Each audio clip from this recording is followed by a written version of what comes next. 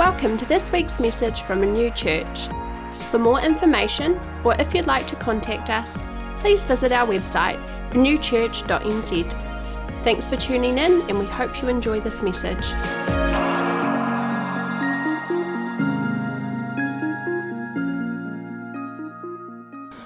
But this morning we have 4 awesome young people who have been prepping their hearts and preparing some amazing words of encouragement and wisdom for you. And I just want to encourage you, the Holy Spirit can speak to us through His word, no matter who's delivering it, right?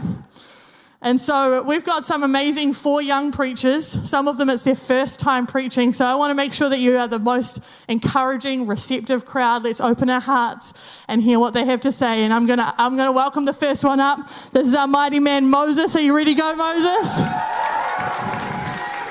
All right. I hand it over. Good morning, everybody.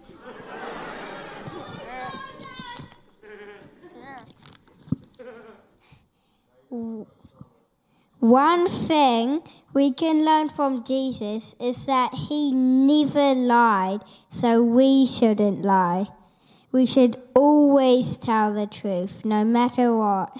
Even the little lies we tell is still sin. One time I got a permanent vivid marker and wrote my name on my parents' sink. M-O-S-E-S.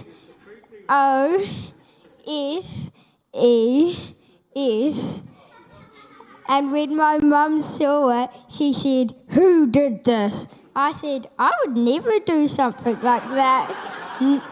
Nope. No. And my mum said if I told the truth, I wouldn't get into more trouble. It was hard, but I did tell the truth and felt so much better. So if anyone has lies or sins you're feeling bad about, you can ask God to forgive you today. Now I'm going to say a scripture from Ephesians 4 verse 25 say, "So stop telling lies. Let us tell our neighbours the truth, for we are all parts of the same body. So let's always tell the truth. When that feels hard, we can ask Jesus to help us." Thank you.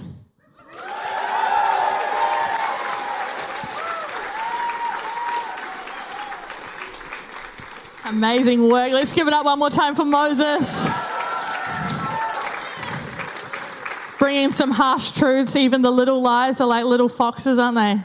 All right, I'm going to welcome up, I think this is probably the wisest 6-year-old I've ever met. So why don't you put your hands together and give it up for Holly.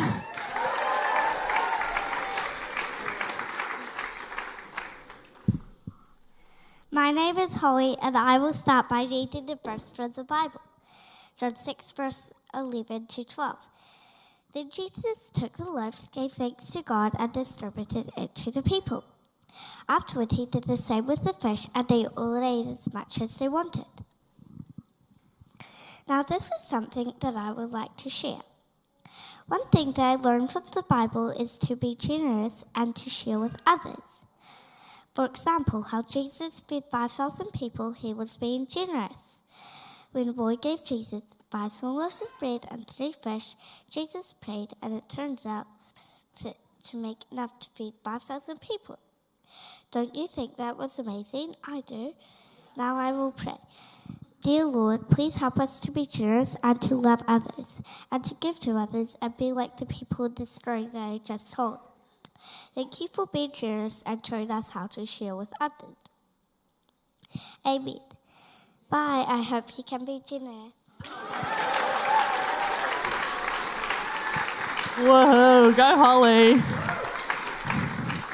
I haven't heard any of these, so I'm hearing them for the first time, and I just about got a little bit teary, actually. I get really proud when kids step out of their comfort zone and do something new. All right, we got the mighty Samuel up next. Let's give it up for Samuel. He's a hype man already. Here you go, man. Hi, my name is Samuel, and I'm going to be preaching about something: foolishness. Don't be foolish like the foolish man, and the wise man built his house on the rock. But be wise and build your life on the rock. Being foolish is like not choosing decisions carefully, when being wise is like choosing decisions carefully. And now I am done.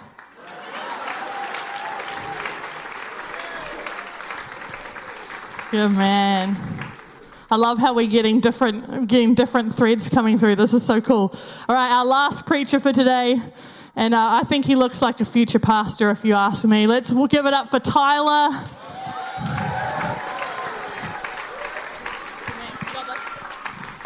Hello, Renew Church! If you don't know me, I'm Tyler, and if you do know me, you're very lucky. So my theme is what we can learn from Jesus, and today I'll be focusing on storing up treasures in heaven. Raise your hands if any of you guys have heard of David Livingstone. K47. Oh, okay, more than I expected. Right. David Livingstone was born in the United Kingdom, but he devoted most of his life to being a medical missionary and an explorer in Africa. He traveled long distances and faced many dangers, but when he discovered a new area, he introduced the people to the gospel. He is an example of someone who believed the kingdom of God was more important than storing up treasures on earth. In Matthew 6, verse 19 to 21, Jesus tells us, "Do not store up for yourselves treasures on earth, where moth and rust destroy and where thieves break in and steal. But store up for yourselves treasures in heaven, where neither moth nor rust destroys, and where thieves do not break in and steal. For where your treasure is, there your heart will be also." This verse reminds me that I should seek God's kingdom first, and that He will take care of my needs. In my opinion, the last words in this verse are the most important, because they leave the strongest message. It says, "For where your treasure is, there your heart will be also." Recently, I took part in the World Vision 40-hour challenge. This was an opportunity to sacrifice something that I wanted so that someone else could be blessed and that God's kingdom could be increased. So, Jesus had an encounter with a rich young ruler who wanted to check all the boxes to enter God's kingdom. When Jesus reminded him of several commandments, the rich man replied that he had kept all of them from a young age. Jesus told him, "You still lack one thing. Sell all you have and give to the poor. Then you'll have treasure in heaven." We are told that the man went away sorrowful because he had many possessions. So where do you think his heart was? It was with his money and his possessions. Simple-minded guy. The man's possessions had become more important to him than the kingdom of God. So back to David Livingstone. When he died, his body was buried in England where he was born.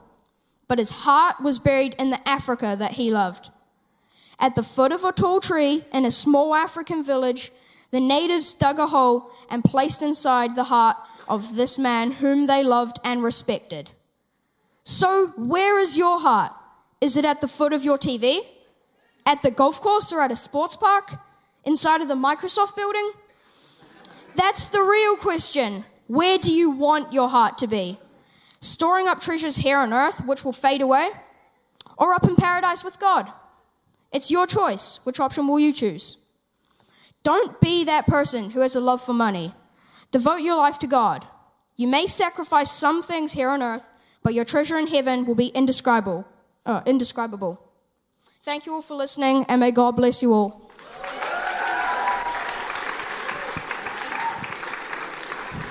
How good were they, hey? That's so cool. My favorite thing about kids is that they're not concerned with cushioning our feelings, eh? Kids tell it like it is, and they were bringing some conviction today. It was awesome. So proud of all of them, and I want to honour their parents and their families for helping them prep what they were going to share today. That's really, really, really special. The thing that I got the kids to think about when they were prepping their messages is, what is one thing we can learn from Jesus? And Romans 8:29 calls us to be conformed into the image of his Son, into the image of Christ. So, in other words, being a follower of Jesus is not just walking in his footsteps, but is becoming more and more like him as we follow him. And we can't do that if we don't look to his example, look to his teachings, look to the way that he lived his life. But also, we need to know him.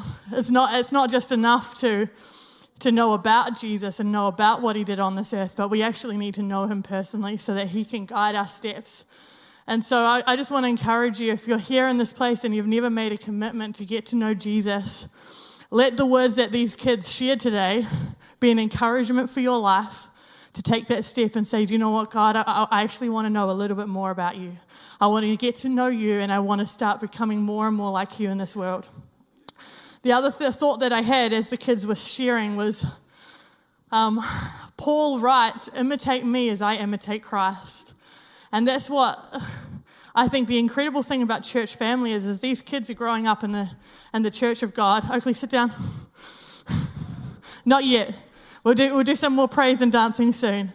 But these kids are growing up in the church of God, and we as adults have the honor and the privilege of saying to them, hey, imitate me as I imitate Christ. I'm going to be the example. I'm going to model to you what it looks like to live a life of honor towards God, a life that pleases God, and a life that puts Jesus at the center of everything we do. So to all the adults in the room, I just want to encourage you with that. I know that our children have been encouraging us today, and they've been serving and blessing us today and convicting us as well. But as adults, we have the amazing privilege, and you have eyes watching you all the time. We have the amazing privilege of showing them what does a life sold out for Jesus actually look like.